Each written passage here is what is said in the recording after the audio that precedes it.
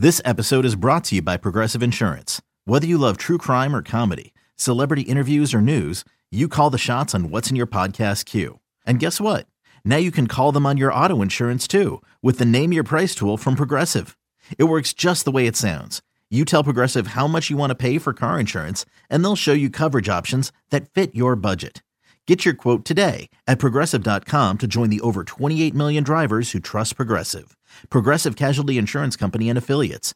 Price and coverage match limited by state law. The following is a presentation of the Treasure Island Baseball Network. It's time for your weekly trip around the bases with your hometown team. It's Inside Twins, where we dive into the minds of the guys in charge for insight, information, and analysis. Inside Twins is brought to you by Continental Diamonds, home of the best diamonds outside of Target Field. Here's your host of Inside Twins, Corey Provis. Good afternoon, everyone. Welcome to Inside Twins, brought to you by Continental Diamond, home of the best diamonds outside of Target Field. A lovely day at the ballpark in downtown Minneapolis. Twins and the Indians wrapping up this four-game, three-day series with the day game coming up at 1:10 Central Time. It'll be Kyle Gibson, 4-4 for the Twins, and Trevor Bauer, 5-5, throwing for the Indians. I'm Corey Provis. We welcome your input today. You can reach us in two ways: by email, InsideTwins@twinsbaseball.com, or on Twitter, #InsideTwins. A lot to get to in our Sunday program, and kind enough to join us for the next half hour is the general manager of the Minnesota Twins. We say good afternoon to Thad Levine. How are you? I'm doing great. Thank you for having me on. Great to see you. A busy week, to say the least, and a lot to dissect with the roster and the draft. I guess let's begin first with how this week began with the draft. I heard you say this, and Derek say this, and even Rob Anthony in the past, that was going to make this draft process unique is that you were coming in from one organization. Derek was coming in from a separate organization. Rob had been here.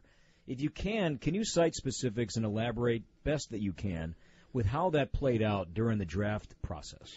You know, I think the draft process started almost the minute that Derek and I took these opportunities, just because picking 1-1 was such a opportunity for us to propel this franchise forward. So we took it so seriously. I think at the outset, we never envisioned the Texas system or the Cleveland system ever trumping Minnesota and Texas, or Minnesota and Cleveland. We really aspired to get the best of all three organizations, and we've been trying to capitalize that across all of our platforms since we got here. So we sit down immediately with Sean Johnson and Darren Johnson and Mike Radcliffe, three of the most senior guys on the amateur side, including Tim O'Neill, our national cross-checker. We understand all the systems that they undertook to ultimately make decisions in the draft. Derek lends his insight into what they did in Cleveland, I did with Texas, and I think we started from that day really creating an amalgamation of all those things. We incorporated analytics this year. We incorporated a little bit a deeper dive into the makeup of players. And then I think ultimately, as we approached the draft itself, we tried to really maximize the funds we had. We had the most money in the entire draft to spend. We wanted to use that as wisely as possible, because from the outset, we really wanted to get the best draft class we could and not just keep all of our focus at 1-1, although we were extremely happy with who we got there. Because of the 1-1 pick, you obviously had so much time to get into players and get into contracts and discussions with their representatives. But when Commissioner Manfred says that the Minnesota Twins are on the clock and you have 5 minutes to make that call, what's happening between the time that Commissioner says the Twins are on the clock until he walks up to the podium with the official announcement? Well, you know, I think we said all along that we didn't see this as the draft that had a Bryce Harper in it. And so we literally used all the time we had to make the decision, and we weren't trying to be fast and loose. We always said that we were narrowing it down to 5 players. Now we're narrowing it down to 4 players. We really were having avid discussions throughout the course of the morning of the draft surrounding 2 or 3 players still on the board. So what we did with the 5 minutes prior to, we really were lining up the talent on the board juxtaposed against what we thought the acquisition cost was in terms of how much the signing bonus would be to be able to secure their services, and then having one last discussion. How do we like it? How it looks? We knew Royce Lewis was the number 1 talent on our board. We then were able to apply the information that Rob Anthony, myself, and Derek had gleaned from the representatives as to how much it would cost we thought to sign each of the top couple players. We then revisited with the scouts and said, okay, now that we know the finances associated with the talent, how do we feel about it? And the group was still unanimous in saying, like, we wanted to move forward with with Royce Lewis. And so we did that, but quite literally the 5 minutes leading up to that, we were finalizing some of those conversations. We were making sure we were double-checking that everyone was on board, and then ultimately we made the selection, and we were ecstatic about it. Correct me if I'm wrong with some of the numbers here, but the Twins had, I believe, over $14 million to kind of spread around the first 10 rounds of the draft process. Where do you think you saved initially but had to spend more to obtain and to keep talent from, say, going to college? You know, I think the easy perception from a fan's perspective, because, you know, unlike the NFL draft and maybe the NBA draft, the NHL draft, these players aren't household names, and so we don't, as fans, truly know, other than the people are bandied about in the top of the draft, really the quality of player that you're acquiring. So the perception is if you ever get a player below slot or you pay less money than what your slot would have dictated, that you're saving money, and by so doing you're making a compromise and getting a lesser talented player. I think what we did and what we tried to excel at was really throughout the draft we took the best player on the board at each turn, and then really what the challenge for Derek, myself, and Rob to do was to get on the horn with some of the players' representatives and try to get the best deal of the best players. So we never made the decision of, for argument's sake, in the third round, we never said, okay, who's the best player on the board who would accept $500,000? We said, who's the best player on the board? Now let's give Rob, Derek, and myself some leeway to try to see if we could sign for $500,000. So I think we saved some money ostensibly at one. We also saved a little money in Landon Leach, and the third pick that we selected. It was a player that we viewed as that he was going to go in that round. We were very confident he was going to go in that round. We only had one selection in that round, and it was the first pick. So we felt as if we were probably picking him a little bit early, but if we wanted to wait around, he wasn't going to be there. And we kept on kind of saying in the room, there's no award given for the most prudent group. Mm-hmm. We don't aspire to be the most prudent group. We'd rather go get the players that the scouts wanted us to get, whether we could get a few a little bit below slot, a few over slot. To us, that was secondary. We wanted to get the best players, the ones that our scouts were passionate about, and I think we were able to do that. Two more on the draft before we take our first break. At what point, if any, do you start to look at organizational need and organizational depth when it's no longer the best player on the board, but, hey, we need to maybe build up some catching or some pitching at various levels of the minor league system? 40 rounds, at what point do you go down that path? I'd say the absolute most honest answer to that question is the only time we should ever be looking at organizational need is at the trade deadline when we're trying to polish off our major league team. Really? And okay. We're trying to push towards a playoff run. I think if you can stay disciplined in every other trade format, talent acquisition format, the amateur draft, the international markets, to just getting the best player available, I think you're going to be better served in the long run. Now, don't get me wrong. When we get to the 25th, 30th round, Brad Stile, our minor league director, puts up on the board, hey, we could use a shortstop at the GCL, or we could use a center fielder and a relief pitcher at Elizabethan, and so we start trying to accommodate that as best we can. The reality is we have plenty of players in the system to fill some of those holes, so we're going to always err on the side of take the best available player.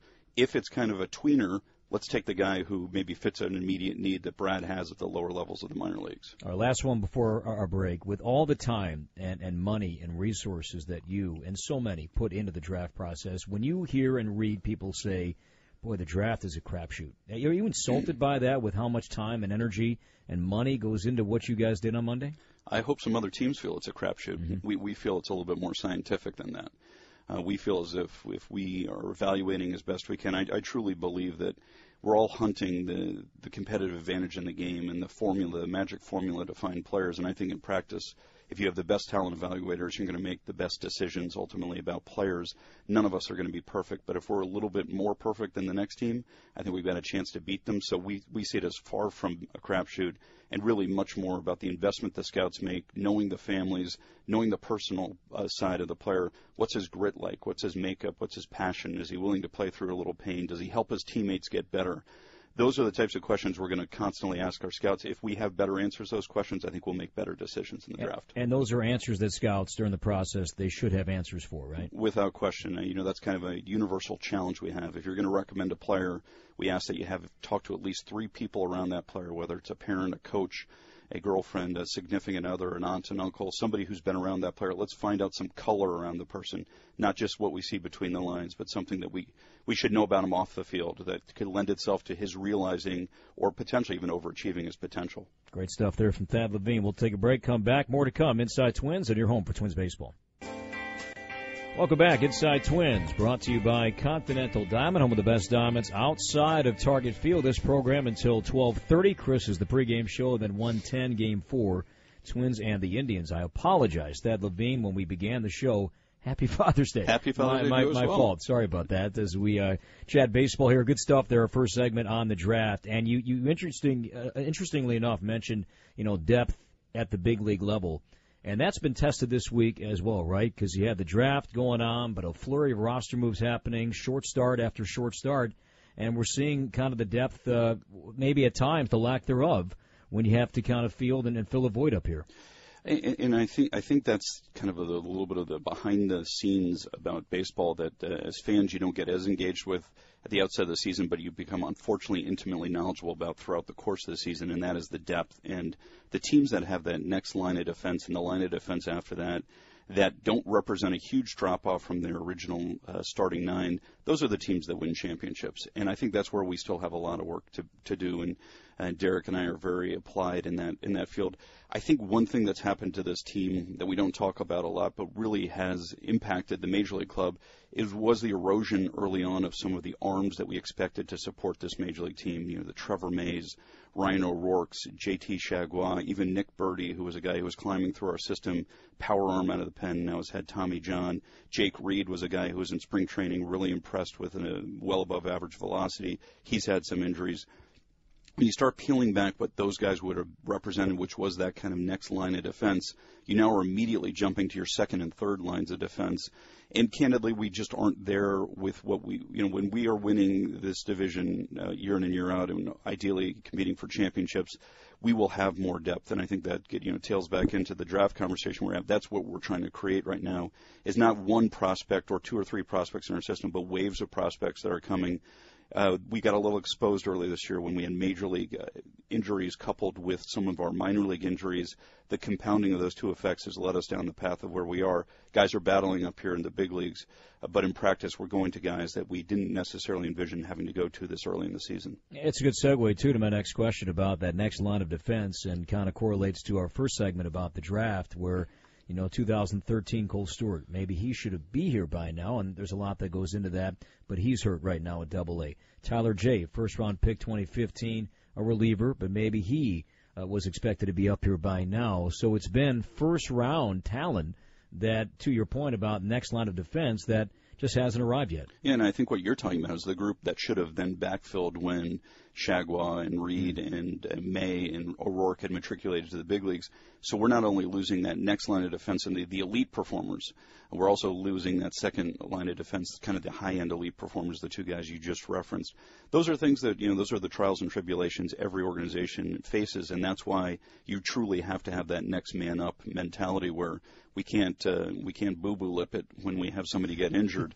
We have to turn to the next guy and know and feel confident that he's going to be able to come up here and perform. So that's where we're continuing to build depth. Those are the challenges we're issuing to our amateur scouts, professional scouts, international scouts. Help us build those next line of defenses because, trust us, we're going to need them. I'm not sure if you heard what Paul said following Friday's loss here to the Indians about if you're in the minor leagues right now, at Double-A, at Triple-A, certainly, that you should be hungry because you see what's going on here.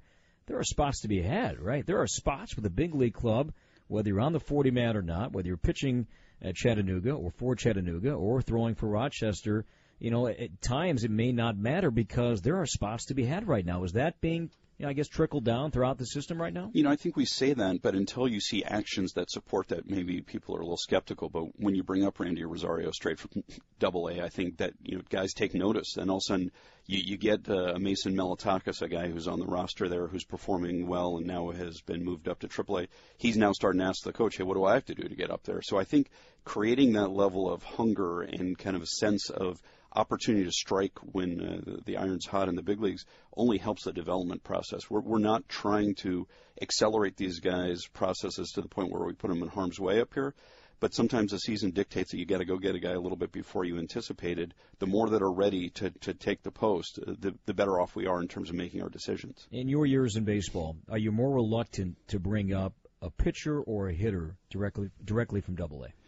I think it really depends. I think those are where you have to really have faith in your minor league coaching staff and talk to the team and the coach about, what's this guy's maturity level like? How is this going to be a major setback for him if he gets up here?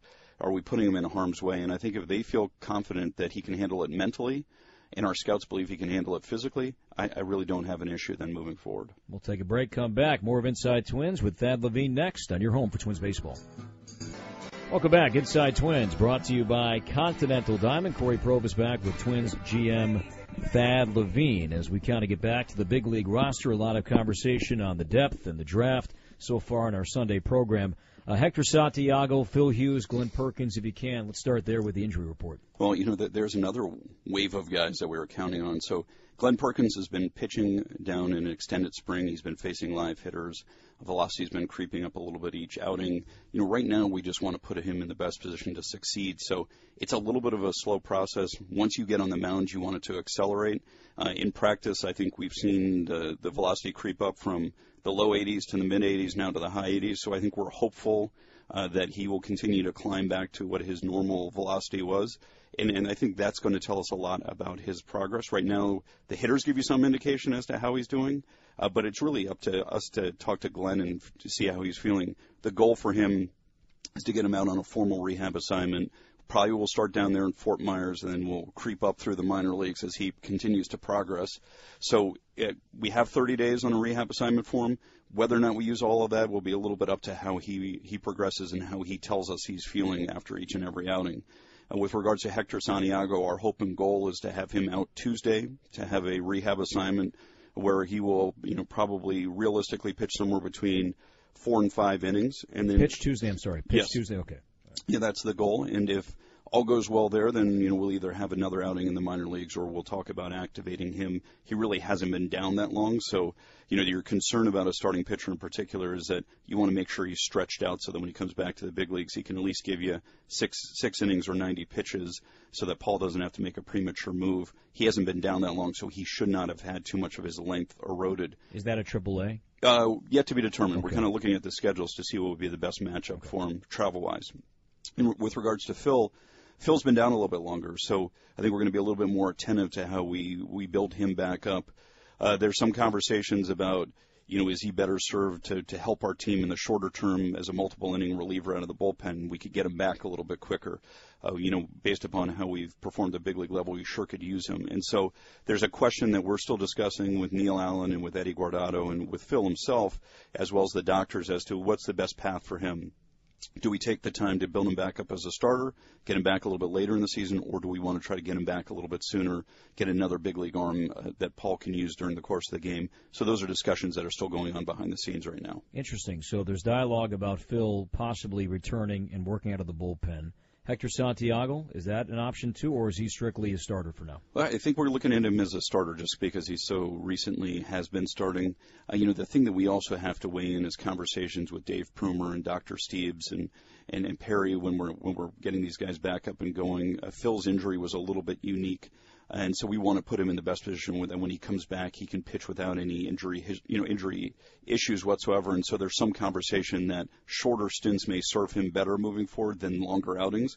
So more frequent shorter stints, it sounds a little bit more like a reliever to us, and so that may be the area where he can impact the team. Those are ongoing discussions, and we haven't made a final decision on that just yet. No plans to put Phil in the 60 at this point? We're approaching a month since he's been sidelined. I think if we were to stretch him out as a starter, that would be a consideration because he'd need a little bit longer time, but we haven't made that final call. If he comes back as a reliever, he could really be back up for us soon, and I think we're reluctant to put him on the 60 because if he can come back within that 60-day window, he's much more valuable to us in the big leagues than the roster spot would be at this time. One last break. Back to wrap up Inside Twins next on your home for Twins baseball.